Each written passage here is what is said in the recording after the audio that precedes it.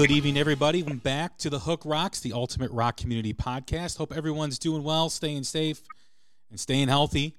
I know different states are doing different things right now, and the numbers still are not looking good. So hopefully at some point we can move past this and get on the road to recovery and actually see that light at the end of the tunnel. I was thinking at one point we would get there, but we haven't yet. And it's affecting a lot of things. It's affecting everybody, in the country, whether it's mental health issues, whether it's employment, whatever it is, it's having an effect on everybody. And those that love music, those that are tuning into the Hook Rocks, that love live music, it's affected you. And the fact that there's been no shows since beginning of March. So I'd like to welcome in our next guest. She is the host from 10 a.m. to 3 p.m. on KLOS 95.5 in Southern California. It's Marci Weiser. How you doing today, Marci? What's going on? Hey, Jay. I'm good. How are you? Thanks for having me. I'm doing awesome. Thanks for coming on. I appreciate you doing this. I know, like we talked before you came on, our schedules are trying to align, and they finally did. So I'm really happy you're doing the podcast. Thank you very much. Yeah, happy to do it. And I was just thinking it is a good time for this. We don't have live shows, but it's nice to sit back and talk rock and roll. Crazy year. What a crazy year it's been. It has been a crazy year, and we are definitely going to get into all that. But as we do with every first-time guest who comes on the Hook Rocks, we always start with the same question, and that is the essence of the show. Just like every rock song has a hook that sucks you in, every rock fan has a moment, whether it's a song, an album, a band, or performance that hooked them on rock and roll. What was it for you? Well, I was the youngest child in my family, and my two older brothers, my sister, they were all rock lovers. But my middle brother and I were pretty close, and he introduced me to so many bands growing up. And I just remember, sitting there in school, I was the one sitting there writing Blue Oyster Cult, DOC, all over my notebook, just all these band names. And he would introduce me to just some pretty cool stuff. Paper Lace, The Night Chicago Died. I think I wore that album out. That's interesting, because I had an older brother who was 4 years older than me who would bring a lot of rock music into the house. And I was, as early as 6 years old. I remember hearing Journey Escape, and I remember hearing Eruption for the first time when I was 7 or 8 years old. So I was like this little kid rocker in the neighborhood because my brother was 4 years older than me. So, I'd come to school with my Walkman, listening to Van Halen or, Motley Crue or whoever it was. And, everyone else in the class is listening to Men at Work and Duran Duran and Cyndi Lauper. And not that, to each their own. But I was always like, and then it was like a few years later where everyone kind of caught up to me, when rock kind of had its heyday in the mid to late 80s and into the early 90s. Everybody was like, oh, have you heard of this band? I'm like, yeah, I've been listening to them for a few years now. I knew them before they were cool. Yeah, I was like this, 11-year-old old fart. Like everybody would come to me with like, have you heard of this, man? I'm like, yeah, I've got like 2 other albums already, Oh my gosh. When I was 11, I dressed up as Paul Stanley for Halloween. Oh, wow. Yeah, that's what I was. And actually, I was talking to Paul Stanley. I had interviewed him a while ago, and I had to show him the pictures. That's great. Life comes, full circle. Like I interviewed George Lynch back in January, and all I kept thinking about for like the first 10 minutes was my brother played guitar, and I heard the song Kiss of Death over and over and over again while sitting on the couch watching MTV. And I'm like, life comes full circle sometimes, Like, it really, really does, yeah. So you have been, around rock music now for a while. How long have you been, on KLOS? It is going on. It'll be 6 years in March. Okay. And before that, you did some college radio, right? And you moved around. You were in Seattle and some other places. Yeah. So that's where I got my start was in college. I was getting some college credit, and actually, I was thinking about going into journalism, but I was working at the college radio station. This is decades ago. We won't talk about. But I was getting college credit, and a music director for one of the radio stations happened to be driving through and heard me. And he called me and he said, "Hey, would you like a job?" And it was almost as if, this career picked me in a weird way. And I'm grateful it did, because I couldn't ask for a more fun career, that's for sure. Yeah, doing what you love and getting paid for it sometimes doesn't feel like work at all, Yeah, exactly. I jumped around. I was at KUPD, and I was at KLOS in New York, and I was at Globe in DC. And it's sometimes when you're in this business, you have to be willing to jump around a little bit. Yeah, I mean, that's really is the history of a lot of people in your profession, where they start, where they grow. I mean, it's not necessarily where they finish. Yep, right. So being around rock and roll, is for the past 6 years with KLOS, and before that, you've seen a lot of different things, right? You've interviewed a lot of different artists. You are familiar with the hurdles that rock and roll is facing, has been facing. I mean, last year when we talked about the state of rock and roll as of 2019, we were really focused on the relevancy of rock music. We were focusing on how companies that are advertising for the Super Bowl. I remember Dee Snider had this big post on Twitter and social media about how, why there's no rock music in the Super Bowl at halftime.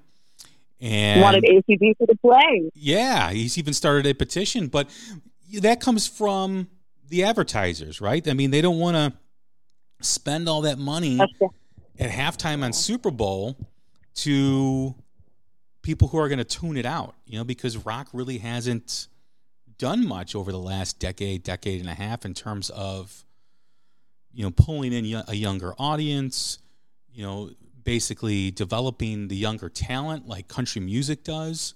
So there's a really big gap from the big fish, the Metallicas, the Guns N' Roses, the Foo Fighters, that can weather the storm like a pandemic now, or weather the storm of rock music becoming irrelevant, because classic rock fans will still go see them. They'll still go buy the tickets to go see them in concert on tour. But it's the younger bands, or the bands that play those mid-level theaters, the small theaters, the clubs, that are really suffering, because it's hard to get a classic rock fan to listen to new music. It's hard for them to connect to the younger generation, which I do think is changing. I do see that. Yeah. I have a 15-year-old son who, loves rock music, loves the new bands, and listens to them, but they're not adapting, or rock and roll never really adapted like hip hop or pop music did with social media and singles and however they get their music out now these days. And it's really affecting what's happening. Now you add in the pandemic, and you see all these shows being canceled, and you see tours moving to 2021. You see clubs. And hopefully then, Yeah, we don't even know that. And you see the small clubs, the small theaters struggling to survive because they're not bringing any money in. So where to begin in 2020 on the state of rock and roll? The present day, the pandemic, and how it's affecting rock music. What are you seeing? What do you feel is happening as this COVID-19 virus keeps going? I feel so bad for the bands that were just starting to gain traction. You got like Dirty Honey and Rival Sons. They're big in their own right. Not so much in the United States yet. They've got a strong following, but I feel so bad. And Dirty Honey, I mean, they're an incredible band, and they had all these plans. They're supposed to be in Australia right now recording with Nick Davia, and it's just all of that was ruined because of the pandemic. And they'll be fine. We're going through this. I think rock as a whole could use more support. One thing that really irks me, the award shows, and I hope it changes, but they really need to show rock more love. The Grammys, they rarely do, and that's really frustrating. And labels, yeah, you're right. Going back to what you said, I think they need to take the time to develop young rock bands, and maybe younger bands need to be more open to developmental deals,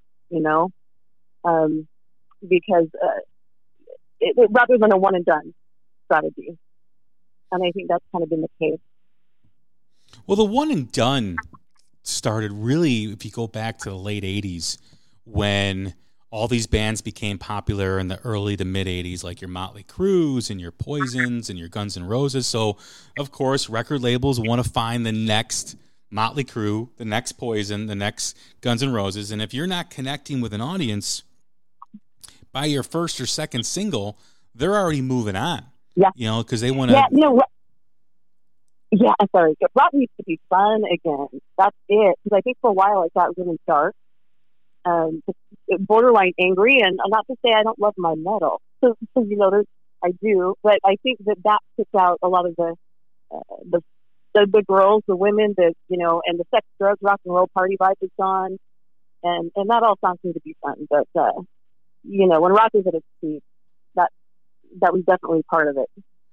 Guys, girls, they were all having a good time. Arenas were filled, and we're still filling those arenas with the classic bands. But yeah, I think it needs to be fun again and appeal to. And I love, my daughter's 16 and her playlist rocks. You were mentioning your 15-year-old son, but they, classic rock is timeless.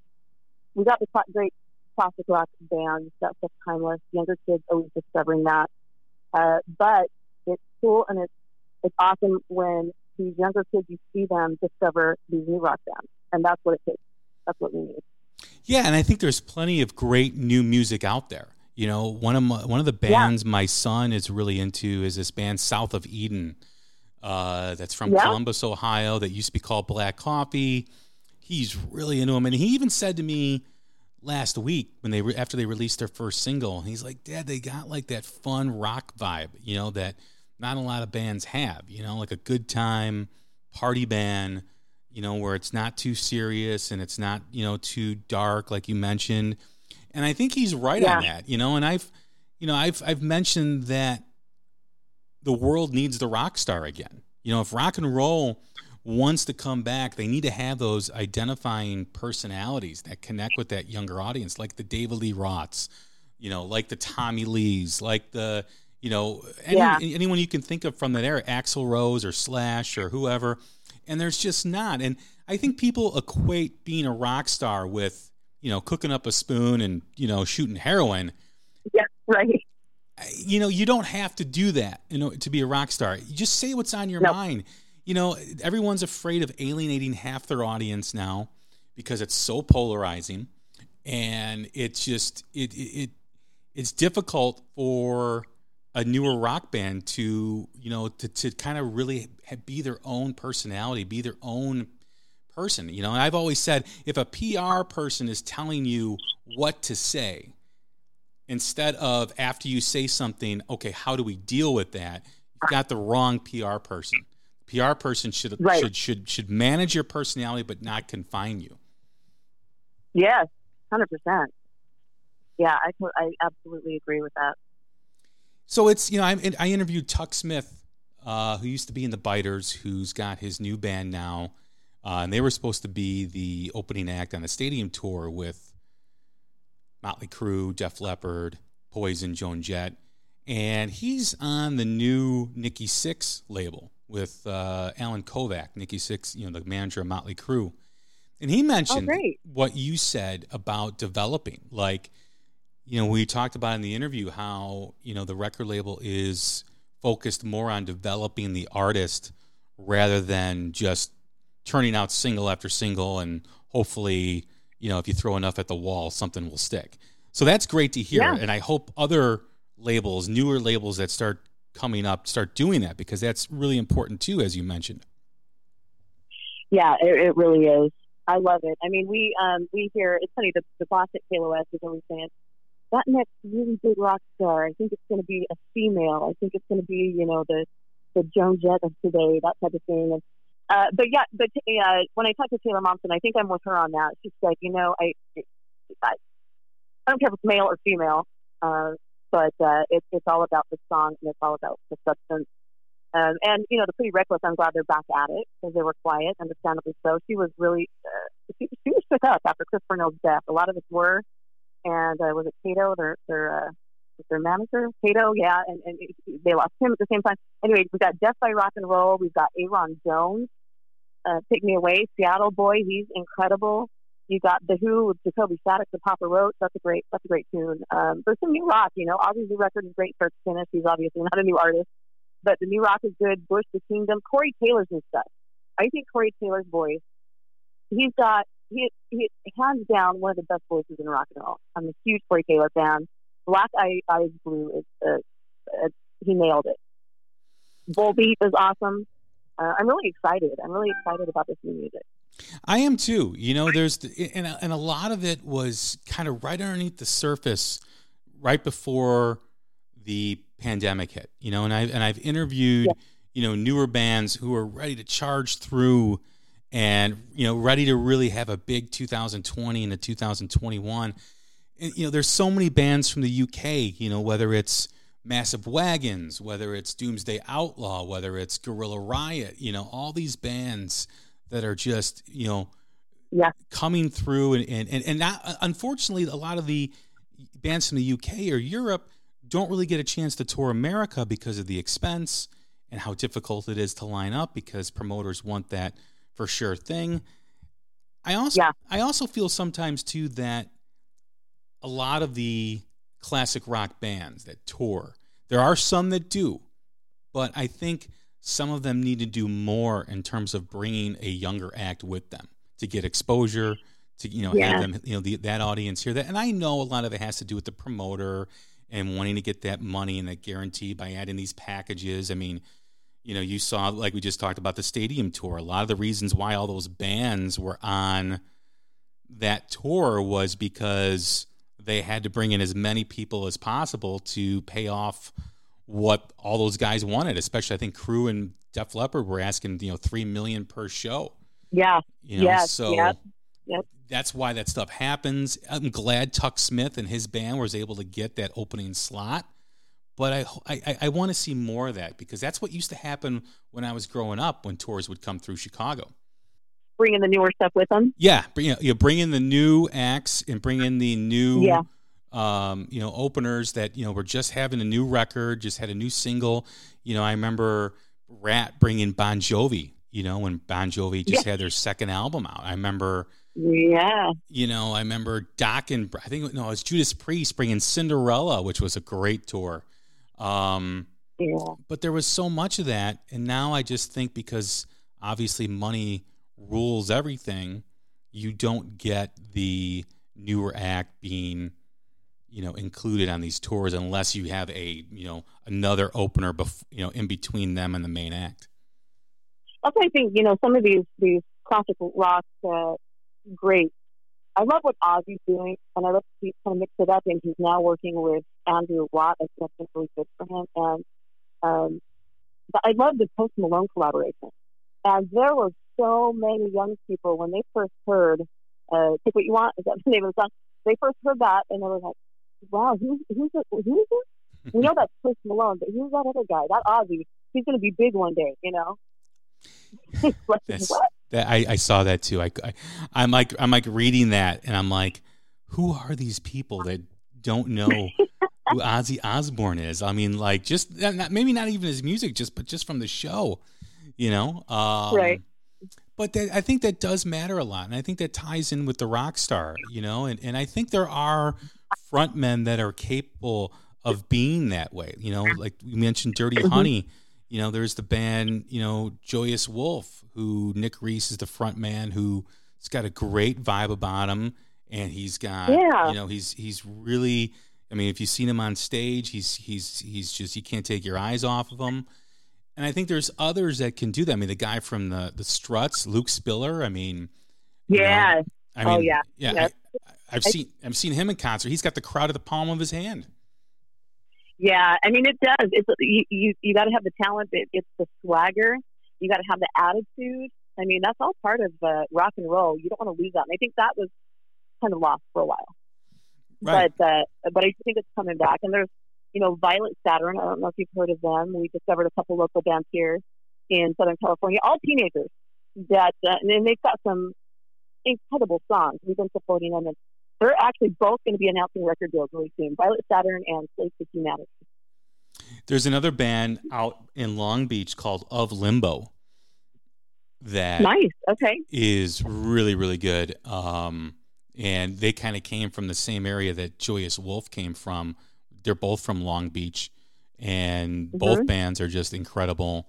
I've done a lot of new music spotlights that kind of bring in these new bands and have them talk about themselves, and whether they're from New Zealand or Long Beach. It's great to hear that rock music does have these younger kids, you want to call them. I mean, they're in their early 20s, making music and being enthused about it and wanting to play for people. I mean, that's really important, because there is that element out there that says rock and roll is dead. And maybe in terms of relevancy right now, it's dead. But, when you think about all the new acts coming out, you mentioned Rival Sons, who really are finally starting to penetrate mainstream after 10 years. When you really think about it, I mean, they've been around for a while, and they're an incredible live act. They're an incredible band. Jay Buchanan's got an incredible voice. The whole band is incredible. And it's just a shame that young kids, it's not hitting them yet, and I think it's slowly hitting them, but it's just, it's maybe this pandemic, and with all the e-learning happening and being cooped up inside, creates that angst that you need for rock to survive. You know what I mean? You gotta have the angst. Something I've noticed, there seems to be a lot more crossover. Have you noticed that? Country, the rap, rock, mixed with EDM. I mean, there's a lot of that, it seems like, lately too. Well, one of the things that country music does is they always take their legacy artists and they always pair them up with a newer artist. So, they've got their own music channel. They've got, every market has like 2 or 3 country music stations. And, they do that. They do have, whether it's, I can't think of a, legacy, like whoever, I can't think of a legacy country music artist right now, but, You're like me. I got to brush up on my country. Yeah, I'm trying to think like, like what, I don't know, Garth Brooks, legacy artist, may appear on an album, of a younger country star, or appear in a video, or whatever, kind of similar to what Post Malone did with Ozzy, except Post Malone's already, huge. But that needs to happen. A lot of that crossover needs to happen. I mean, having an identifiable rock star who all the classic rock fans know, appearing in a video for whomever, I think that's important. I think, because classic rock fans think that nothing worth listening to, has happened since 1993. So right. I mean, like, they think rock music stopped in 1992 or 1993, and everything else after that is crap. Yeah. Hell no. Yeah. We're getting back to it. And it's so important. And I've always said too, if you're a classic rock fan, how do you? It's like the parents turning the back on their children. Like this music gave you so much joy in your youth. You got to support, and everyone's like, oh, these new bands suck. They don't. Not everybody should be compared to Led Zeppelin, and not everybody should be compared to Guns N' Roses. It's not fair to them. For them, I feel bad for Greta Van Fleet with the whole Zeppelin thing. You just brought that up. I just, they're such a young band. They're obviously very talented, and and they're so sick of the Led Zeppelin comparisons. But come on, they're a young band. They're coming into their own, and I know they're working with a different producer this time. So I'm anxious to hear their new album and see what they can do. They'll I think they'll find their way. I've heard a lot of things. It's like, no, you got to give them a chance. What really upsets me about the whole Greta Van Fleet pushback is, for years, people have been hungry for blues-based rock, and Greta Van Fleet is blues-based rock, and here we are building them up, and now we're starting to tear them down. And I don't get that at all. You know, it's like, I don't either. How many rock stars like Alex Lifeson have said in interviews, let them develop their own sound. You know, when we were beginning as Rush, we were called the Canadian Led Zeppelin. And, you know, we developed and we became nothing like Led Zeppelin. So why don't we do that? Like, why? I don't understand how people can be saying, oh, there's no new rock. We need blues-based rock. And then they get all excited about Greta Van Fleet. And then 6 months later, they're back to, oh, they suck. They're a Zeppelin ripoff. Yeah, because one person says it, and then everybody jumps on the bandwagon. It's kind of like I feel that way about Nickelback. I'm bringing Nickelback up here. You know, they're an incredibly talented, incredible band, Nickelback. These haters, you know, it's because they're a little crossover pop, and rock fans say, oh, I can't like that. That's not cool. They're incredible. And by the way, have you heard the Devil Went Down to Georgia cover? I have not yet. It is incredible. It is so good. And I actually opened up my phone today and I said, all right, you know what? If you're a Nickelback hater, I want to hear from you. How can you possibly hate this cover? If you do, call me. And I would say out of many calls, I probably had 2 negative calls. What do you see, you know, when you're interviewing the people that you have on your show? Do they ever talk about what's happening with rock music in terms of the state of its relevancy and the newer acts that are coming up? I mean, do you ever get them to, you know, open up about their concern about what's happening, or do you ever touch on that subject? I do. I asked that a lot of them, and it's interesting because I mean, there's a lot of these classic rockers. They don't look into new rock at all. Joe Elliott is a really good example. I asked him, are there any new bands that you're kind of checking out that you're, you know, no, it's not my job. You know, Paul Stanley, that's not my job. Somebody else can discover that. You know, but that's part of it. It would be nice to see support from the classic space. You know, reaching out a hand and helping out, you know, some of these younger bands. Because that's important. I mean, we need it for the genre. We definitely do. You know, I mean, that's disappointing that he feels that way, because I can assure you when they were breaking during the new wave of British heavy metal movement, you know, one of the reasons why they broke America was the support of some of the acts here. You know, I mean, they got put on tours. I mean, they got you know, to play in front of people that, you know, if people had that mentality, they probably never would have maybe had the opportunities they had. And I know he's talked about the Struts, and I know he's talked about, you know, Greta Van Fleet. And I do agree with him that Greta Van Fleet should embrace the Zeppelin comparison instead of trying to run away from it. So I do agree with him there. But knowing all the bands in the UK that are just incredible, you know, it's disappointing that he feels that way, because I think there's a lot of artists out there that are, you know, waiting for, you know, an artist like Def Leppard to take him on tour, or an artist like, you know, Judas Priest to take him on tour, or Maiden, or, you know, those things. I mean, when I saw Judas Priest, you know, they were playing with Saxon, you know, and then the last time they came around, they were playing with oh God, who sings the song "Stealin'"?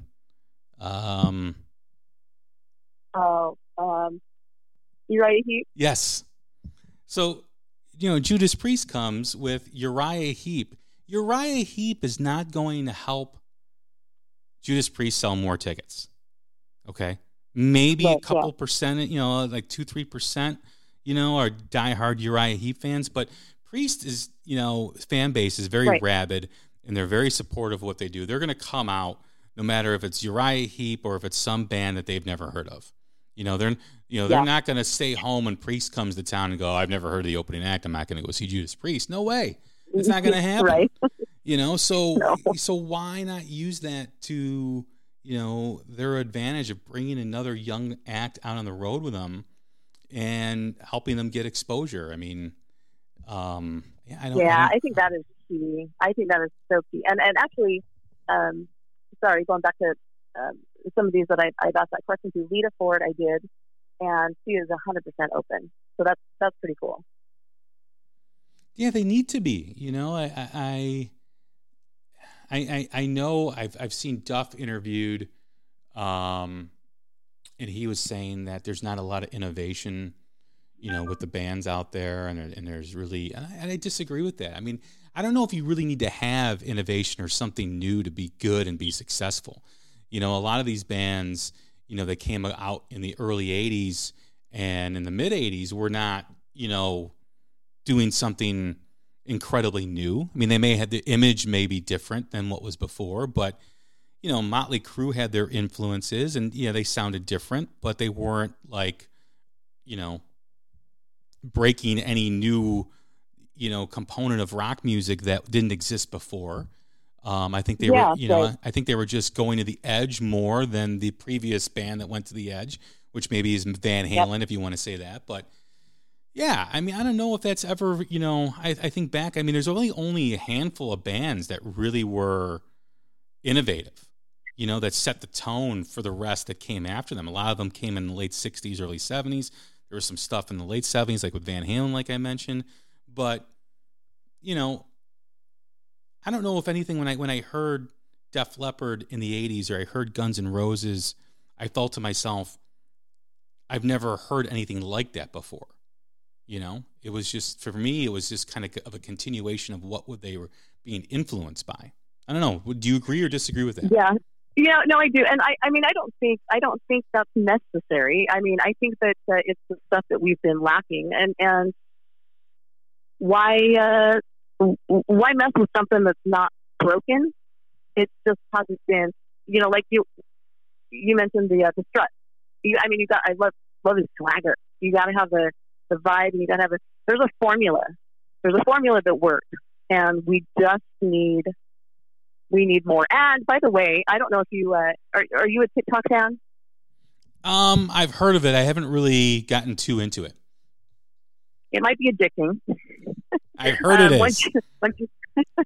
It's a little bit addicting, but I've noticed that there are a lot of younger more and more teens learning guitar, at least it seems, and drums. I'm seeing a lot of this, especially on TikTok, and that's exciting because there might be a lot more, young rock bands on the horizon.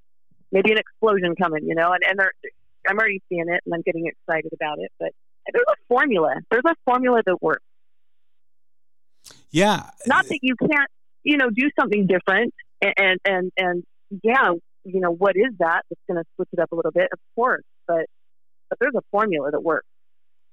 There definitely is. I mean, I saw the Struts up in Wisconsin, 2 years ago, and it was a 200 capacity club, small theater, and they were phenomenal. They had everybody into them for an hour and a half, and Luke Spiller was just like you said. He had that swagger. He had the crowd in the palm of his hand, and I looked at my friend and I go, "That's a rock star. That's a rock star right there." And, I don't know why rock continues to be muffled. You mentioned, the award shows. They don't even show the rock awards anymore on television. You have the Rock and Roll Hall of Fame telling you now what the spirit of rock and roll is, with, Notorious B.I.G. getting, elected to the Rock and Roll Hall of Fame. It's just, it's almost like it's being taken away from us right before our eyes, and I think we have spurts of people getting upset about, like everybody gets upset when those Rock and Roll Hall of Fame nominees are announced, and then it dies down, and then you have people on my Twitter feed or Facebook saying, "Oh, I haven't listened to anything new in so long," and I'm just like, well, don't you read the posts that I have and the bands that I post on my Facebook or Twitter? I mean, just click play, just listen to it. Yeah, I mean, we have to kind of take it back, put it in our own hands, or we take control, I guess. Now, when you think of a pandemic, though, and you think of the future of live music and how it's ripping apart the small clubs, I mean, I just had a custom guitar maker, Mike from Hermosa Beach, on the show this past week, and Hermosa has that venue, St. Rock's, that is up for sale.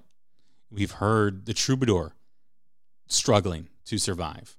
Is there going to be enough clubs to support these younger acts, or these acts like your LA Guns and your Wingers that play these smaller theaters, these mid-level theaters? Are there going to be enough of those to support the bands that want to tour in the future? That's a huge issue right now. It's a huge issue. It's really concerning. There's and I like that some of these bands are doing these live streams and kind of experimenting with the buy a ticket and watch the live stream event, and that's really cool. And there's a band, a big name band, and I'm not going to say who it is, but they had the opportunity to do it at a club, local club, but didn't want to because they didn't want any of the money going towards the club. And I was so disappointed because I was just thinking, how do you expect these clubs to survive right now? They're not going to. They can't. That's disappointing to hear. It's a really big issue. Because I think of all the stuff that's been canceled, and I usually go to the smaller theaters. I usually go to the clubs or the theaters. I'm kind of past the point of going to these football stadiums and these basketball stadiums, or wherever they play, because it's just so big and there's so many people, and unless you're really up front, you can't even see what they look like. I mean, I took my son to see Metallica, 3 years ago, at Soldier Field, where the Chicago Bears play, and I thought I got good seats, right? Like I looked at the thing where I'm like, all right, I'm gonna get seats right there because that shouldn't be that bad. And I got there, and I was watching screens all night, and I'm like, this is not enjoyable to me, And you have to be willing to pull a Dave Grohl. He was at the Metallica show at the Rose Bowl, and he was down in the mosh pit with everyone, and I just love that man. Yeah, no, that is awesome. I mean, and you mentioned, someone carrying the flag for rock music, as these bands go away because of age and father time, Foo Fighters is really the one band that's going to be able to play stadiums, play, your football stadiums and your big amphitheaters and whatnot. So, and he's such a great guy. He's such a nice guy too. And he's a great ambassador for rock and roll. And, he's taken the Struts out on tour, and he does a lot to, bring in newer acts as well. So I always appreciate that. I mean, Taylor Hawkins has his solo album, and, he's playing these festivals and parks in Southern California, which I think is really cool. But there's not enough of those guys doing that. And during this pandemic, we've got the Save Our Stages, organization that's trying to raise money for these clubs all over. But, I feel like I'm not going to have a place to go see these bands when this is all over, because I do enjoy the smaller venues. I do too. There's nothing like an intimate venue when you're there watching a show, the experience of that. And I'm really worried too. And I would like to see, more bands support, and not to say that bands aren't supporting, but I was just disappointed, when and right now it's kind of like this is so new. None of us have experienced a pandemic in our lifetime. Most of us, very few. But I don't know. I mean, it's all experimental. We'll see how this goes down. But I would like to see the support for these smaller venues. They need it. When you think about the future of rock and roll, what do you think is the biggest obstacle for rock and roll? Yes. That's a good question. The biggest obstacle, support. Not having the support that they need. Are you talking in terms of fans? Are you talking in terms of the bigger fish in the game? Both, all of it. I'm talking all of it, all the way around. I think they need the bigger fish. They need that support. They need support from radio stations. They need support from fans. They need support from labels. Why do you think, being in radio, why do you think it's hard for rock stations to survive in markets all over the country? Here's what I found, and I have been extremely lucky in my career in radio. For the most part, I've had the autonomy, to do. I've been able to do what I want to do, and that's not always the case. Probably in a lot of cases, and I've been very lucky. And so, if I'm passionate about something, if I want to play it, I'm going to play it, and that is a rare. That's a rare thing. You don't see that anymore. Everything is just, you got the schedule. You play what you're told to play. I think jocks need to have the freedom, and so that they can express, because people can pick up on your passion. People can feel that. If you love something, they're going to be like, "Wow, okay, I need to give it a chance." Otherwise, it's all right.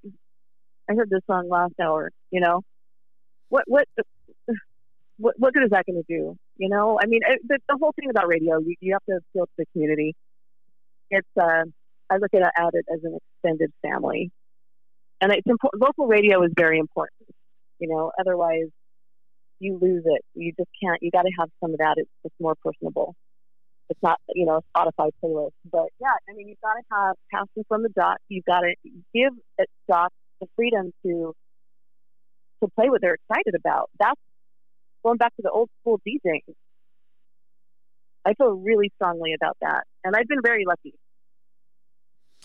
When I think I'm back, happy to support.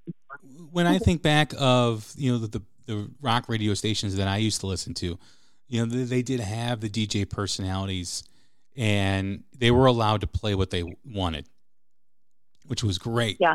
I mean, I remember listening to old stations like WMET in Chicago and hearing Judas Priest, into Dokken, into the Greg Kihn Band, into Van Halen. It was awesome. It was great. And that went away. And is it, when you think of radio now, because I traveled in the fall to Colorado with my son and got in the rental car, was trying to find a rock station, found a classic rock station. And it was like they played, and I had it on the whole time, every time we got in the car when we were there. And it was like the same cycle of songs. I think they only had like 50 songs in their rotation, or 100 songs, or whatever. Yeah. Oh, yeah. And I remember hearing Back in Black by AC/DC twice in a 4-hour period. And I think it gets so watered down that it's, there's nothing new, unless you're in like a college radio station where they can play new rock and, new artists, and they're kind of have that freedom to do that. You're really not getting much. And I think people get frustrated with that. Like, where's the deep cuts from Aerosmith, or where's the deep cuts from Van Halen or Led Zeppelin? And they just play the same formula over and over again. And I think that takes a part too. Like it doesn't have the, rock doesn't really have the infrastructure. And I've talked about this before, to really succeed at this point. They don't. When it comes to radio, you have to. So it's interesting because there's a fine line. You want to play, and the masses are not musicologists. They don't go deep. They don't know the deep cuts. You don't want people to tune out. So it's a fine line. That's why you want to play the familiar stuff. People, they get in the car and turn the radio on for 15 minutes, 20 minutes, and then they're out. And then, you want to play the familiar stuff. That's the fine line, though. That's where you can get a little too repetitive. You want people to be able to get in the car and sing along with something they know. However, there's a balance, and and I guess where I have that outlet, I've got a feature during my show that allows me to just play whatever the hell I want. Rick James, cool. I'm throwing it on. Somebody requested it. It fits. I'm going to throw it on. Just you got to have some of that. You've got to have an outlet, but it's a balance. It's a balancing game. Do you feel that rock hasn't adapted to connecting with the younger audience with technology. You know, every kid now has a cell phone. They have access to music. I know my son listens to rock music, so he's not part of the problem. But I feel sometimes where, you know, compared to like hip hop or pop music or even country, where rock is kind of behind, because we all know and we all remember those experiences of buying an album, and you had the album cover, and that was always a big thing. And then you had the liner notes, and it was like an experience. Rock and roll really was an experience. I don't know if that experience was shared in pop music or with hip hop or with country, where, you know, that whole, I mean, like you would sit with an album for like a week or a few weeks, you know, you would just listen to it over and over again. And now with the attention span of the younger generation being very short and very quick, I mean, what's released on Friday is irrelevant by Monday. You know, I think that also is a huge thing. I don't think rock has figured out a way to connect with that younger audience. And I go back to earlier in our conversation about the rock star. And I think, you know, hip hop has embraced the rock star lifestyle. Yes. Yeah. I mean, they're, you know, Definitely. I mean, it's not rock music, but they have embraced, you know, the you know, the bling and the lifestyle. Yeah. the lifestyle, 100%. all that stuff. And I don't know why rock stopped doing that. I don't know why. Like, tell me one new band or one band, you know, that now has that type of fun party time, Van Halen-ish. I mean, when you remember Van Halen when they came on, I mean, it was like, dude, who are these guys? Like, David Lee Roth was like one of the most electrifying people to watch growing up. Well, David Lee Roth is one in his own. I mean, you know, he's an amazing. But even Axl Rose, you know, I mean, right. even Steven Tyler, you know, I mean, it was just like the rock star. They had that aura around them. I remember, was it Martha Quinn from MTV said one time in an interview, no matter what question you asked David Lee Roth, he was going to answer with what he wanted to say. It didn't matter. Yep. And where is that? Why did rock stop that? I don't get it. So I think part of that is learning. I think it goes back to taking the time to develop these young rock bands. You know, I think of Dirty Honey. Mark Lavelle, if you're listening, I'm throwing this out there, but it's true. They're a very, you know, they're a younger new band breaking through right now, and I love Mark. I love Mark on stage. He's got the swagger. I love every single one of them. They can bring it. If you've seen them live, you know that they can bring it, and it's just very exciting. So I see just a solid future for Dirty Honey. But I saw Mark really early on, and then I see him now, and he's become that rock star. Does that make sense? Like it takes time, and you have to say it's an attitude. And it's really nice to see, but it takes time. And labels, as good luck as labels do, they need to take the time to develop these young rock bands. But when I think of, like, you know, because I've talked to Mark too. Mark, great dude, awesome voice, like you said, he's got the swagger.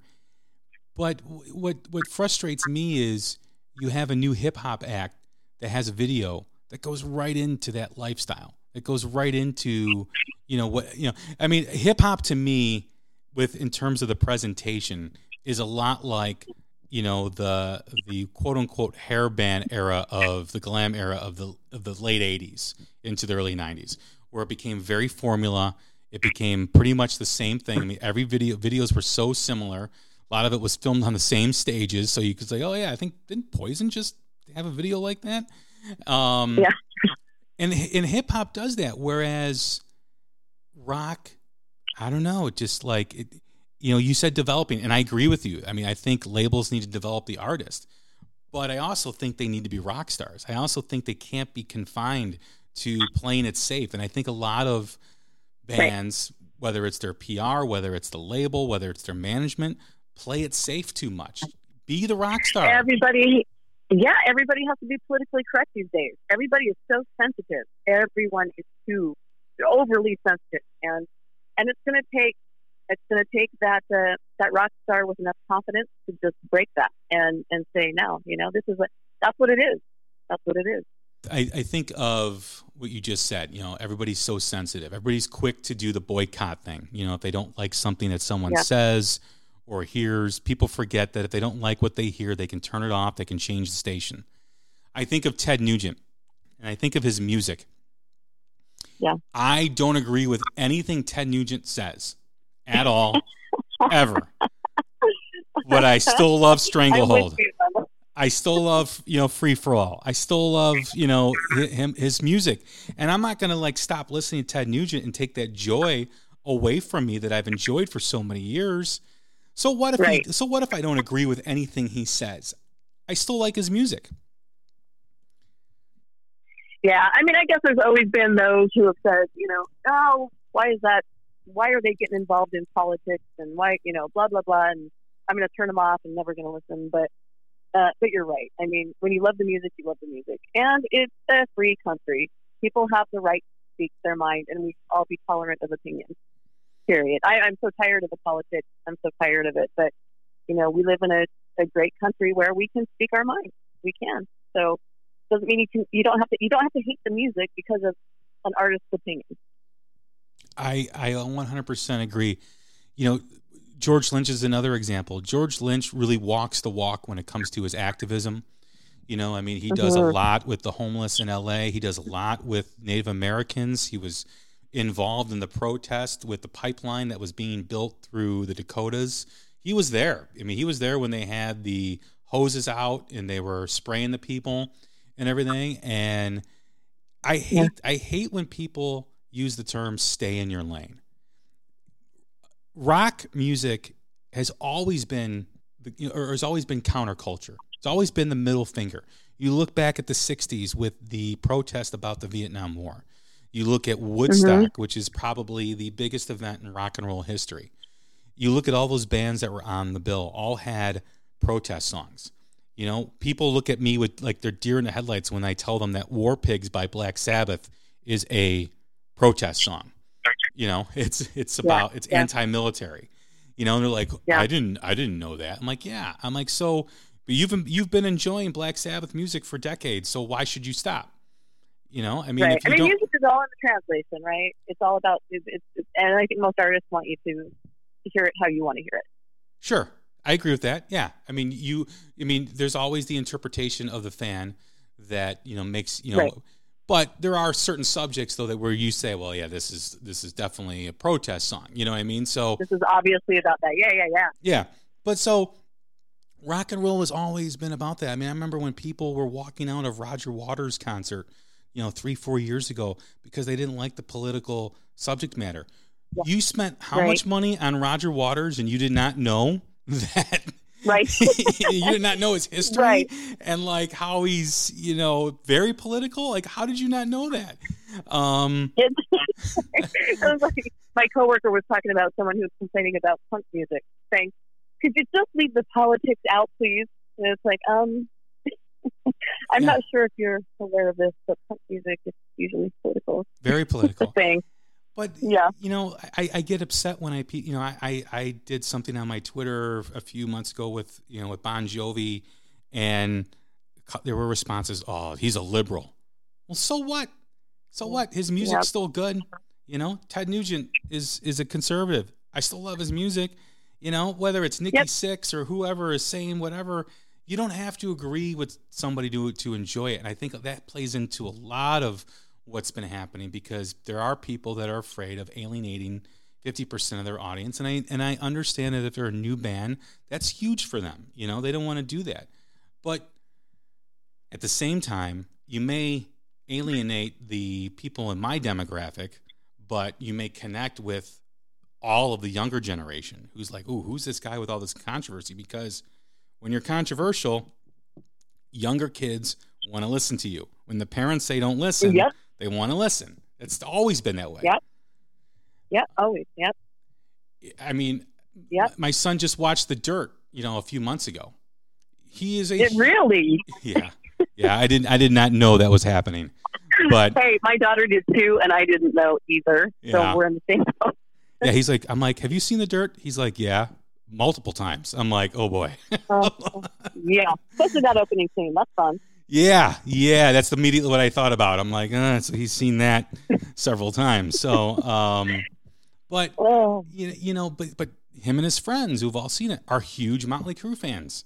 I mean, if you want to look at a prime example of how to connect with the younger generation, Forbes magazine did throw Machine Gun Kelly in the movie. Absolutely, and throw him in the song that's the most popular song you've released in 20 years. Yeah. Forbes magazine did an article about Motley Crue where prior to The Dirt, their demographic of people who bought their music and their tickets and their merchandise was like 31 to 50. After the movie, it was the biggest demographic was 18 to 25. Yeah. And they're going, God, I missed out on this. The 80s, they must have been pretty cool. Yeah. And you watch that movie, right? Because we've all seen it. And it is, it shows a lot of things that are not politically correct now. And it connected with the younger audience. I mean, it's become like the Fast Times at Ridgemont High of their generation. Yeah. Yeah. Good point.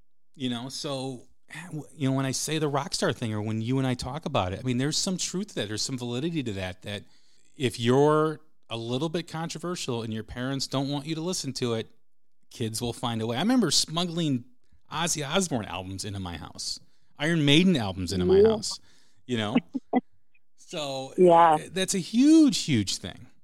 But I still think, moving forward, the biggest thing is the obstacles created by this pandemic. What the state of rock and roll was in going into 2020 is now faced with a bigger hurdle in 2021 because of where are these bands going to play? Are these clubs going to be able to survive? I guess the silver lining here is we're going to see some creativity. You've got to get creative. You've got to think out of the box. We've got these drive-in concerts starting to happen, the live streams, and that's all we can do right now. Right. But we have to get as creative as possible. We'll get through it. Yeah, no, I do think we will get through it. I just don't know what it's going to look like when we do. How decimated are these small clubs going to be? Will it take markets completely out of tours? If there's one club in Lincoln, Nebraska, is a band not going to be able to tour there because that one club shut down?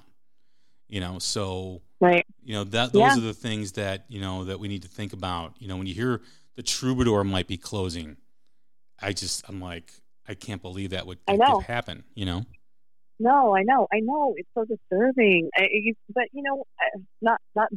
Because it's a problem and it's very scary.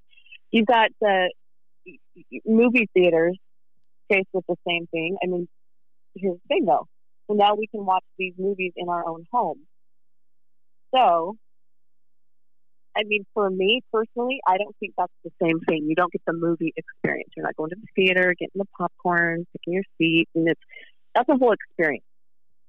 I agree. It's not the same as hanging out on your couch, but and neither is watching a live stream event. It's pretty cool, and it's still cool, and it's the next best thing at this point. But you're missing out on that experience for sure.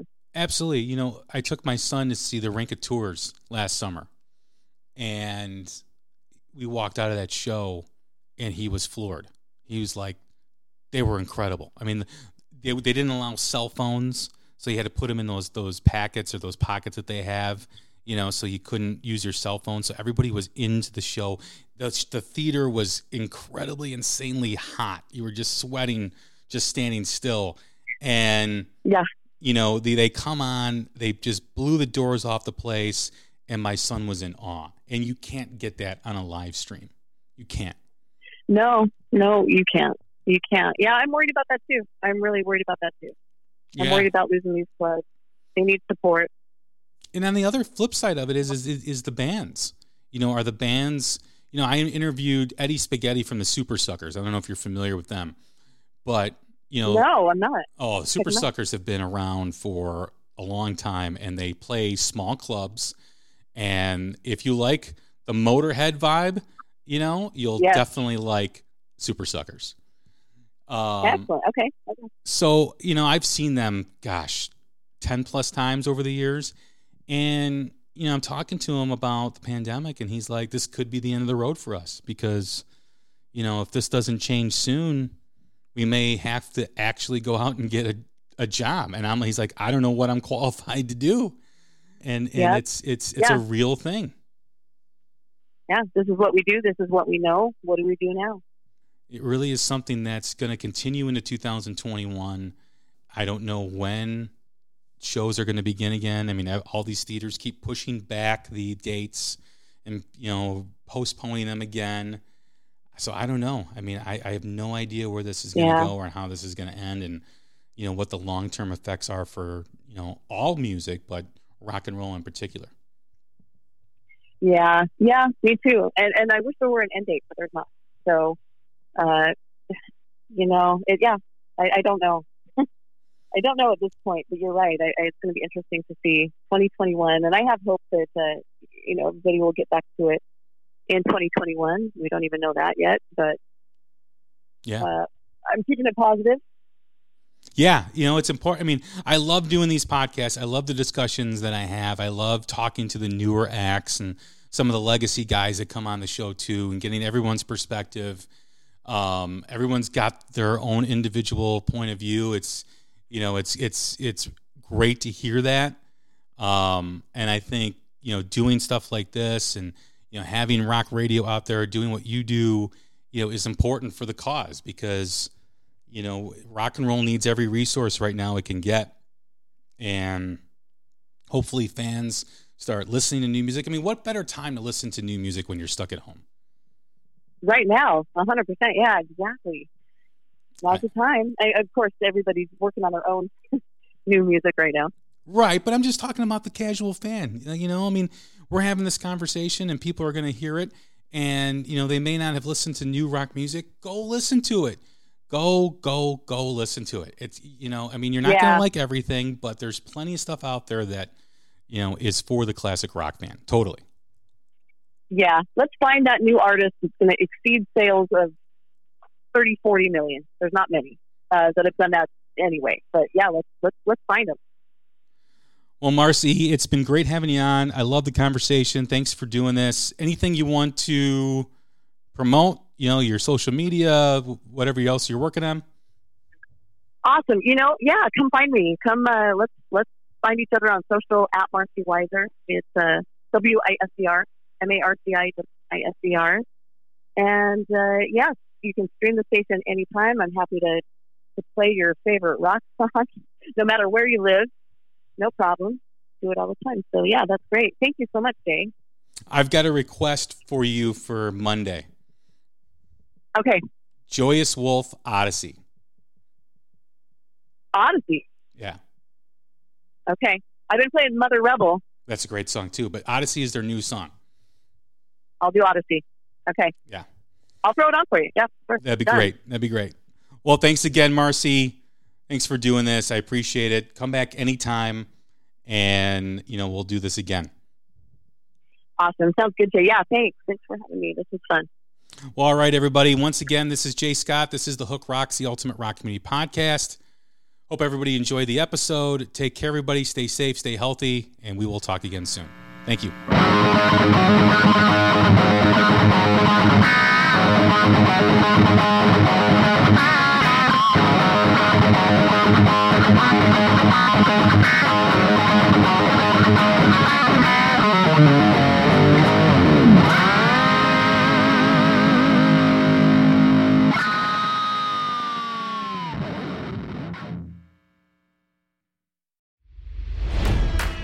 It's NFL draft season, and that means it's time to start thinking about fantasy football.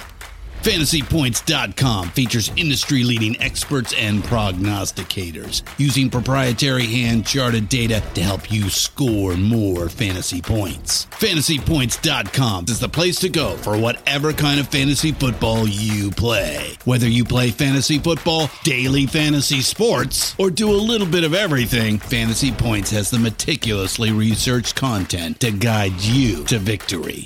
And why wait for the fall? Fantasy Points also covers the new spring football league, the UFL. Join the guru, John Hansen, Scott Barrett, Joe Dolan, and other massive names in the fantasy football universe with an exclusive offer. Use code Pantheon for 15% off any Fantasy Points package, including the all-in package, with access to every article, tool, and data nugget that Fantasy Points has to offer. That's fantasypoints.com and code Pantheon for 15% off at Fantasy Points. Fantasypoints.com, code Pantheon. Score more fantasy points.